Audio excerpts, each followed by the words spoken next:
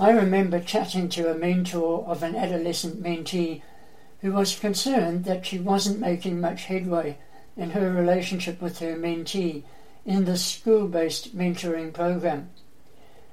I pointed out that her mentee was the first student to arrive each week for the mentoring meeting with his mentor, and that suggested to me that he was looking forward to their time together.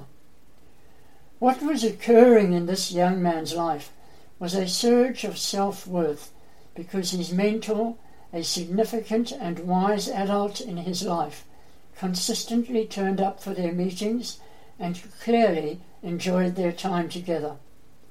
And as they dialogued, the mentee was undertaking a self-empowering journey, working out who he was, what his real interests were, and what direction he would pursue during his final years of schooling. At the final celebratory event of that mentoring program, this young man stood up and publicly thanked his mentor for walking alongside him during that year.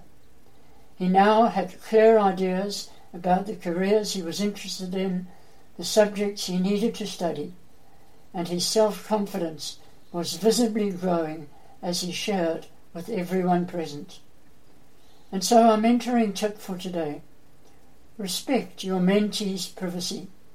As you connect, the trust door will swing open most of the time. Until next time, have a great day and remember to maximize every mentoring minute.